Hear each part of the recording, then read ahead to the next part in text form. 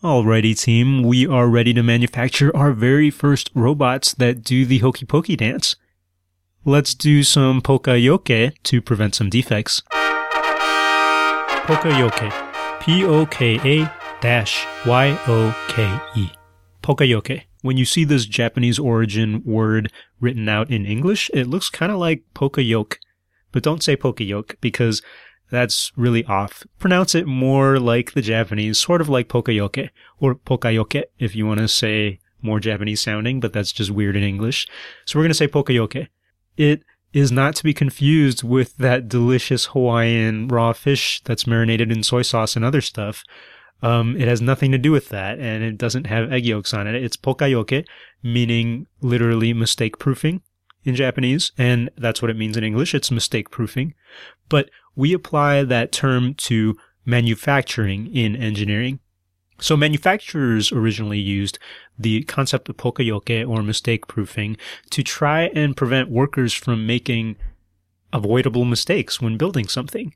And you can Google different examples, but I'll use an example that I saw a little bit in my own experience. We used to have these huge machines that we used in our medical devices manufacturing plant where I used to work. And it was easy sometimes to keep on using that machine. Like you're making like this long rod, for example, a long tool that ends up becoming a drill or something that drills in the bone. Well, you could keep on using this machine to make this long rod over and over and over, and eventually the machine would wear out, right? I mean, you use any tool, the tool gets old and you gotta service it. But if you keep on using this machine hour after hour, day in, day out, you might forget to check if the machine is still okay. And let's say the machine gets busted and you don't notice. Well, you keep on making those rods and eventually that rod becomes bent or something. You start making these rods that are not manufactured how they should be. And that's not good because surgeons should not be drilling into people with rods that are bent out of shape. So all of that could have been avoided if the manufacturing worker just checked on the machine like they were supposed to. Poka-yoke is the idea of, during this manufacturing process, having a simpler way of remembering to check that manufacturing machine, or having a simpler way to just streamline that whole manufacturing process so that mistakes from the workers are avoided completely.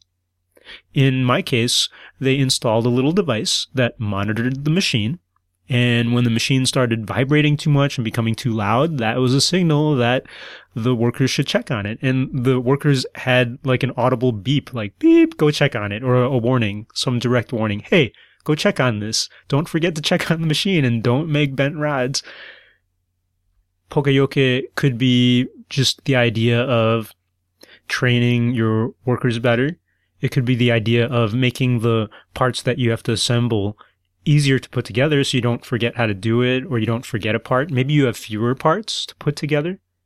That would reduce the steps in construction.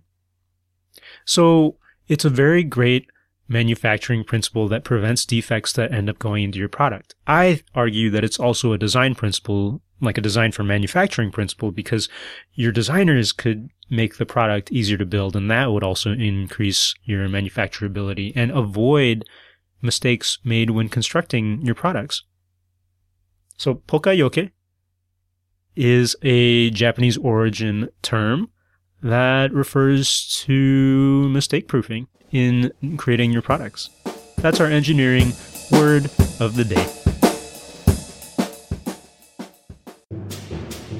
Hi there, it's Pius Wong, host of the Engineering Word of the Day podcast and also host of the K-12 Engineering Education podcast. Go on over and listen to that longer podcast at k12engineering.net. If you go to k12engineering.net, you'll find out a lot more about how to bring engineering to young people, kids of all ages. Thanks.